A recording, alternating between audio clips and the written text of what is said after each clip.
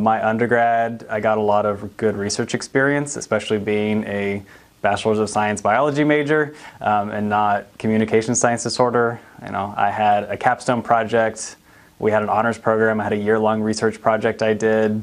I've got a lot of experience doing literature reviews and a little bit of coding experience, which he wanted, so I was just a good candidate for what he needed, and so it didn't matter that I wasn't a neuroscientist. I could still help out in the lab. So the goal of the research we're doing right now is specifically, it's called a P300 wave.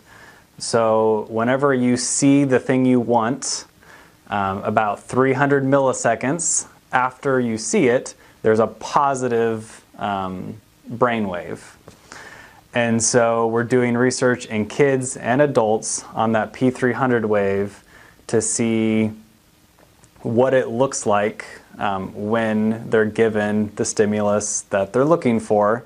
And then ultimately that gives good, solid, lab grade data for what that looks like, and then it could be implemented into further research always, but then also ultimately a consumer device that could be used for a practical BCI device, AAC device, something that uses the P300 wave as its means of communicating between the person's brain and the computer. I think any research experience is very beneficial for really anybody, but if you're going into any sort of professional career or like a medical career, like you need to understand what research is, how it works, how to access it, and how to communicate it to others.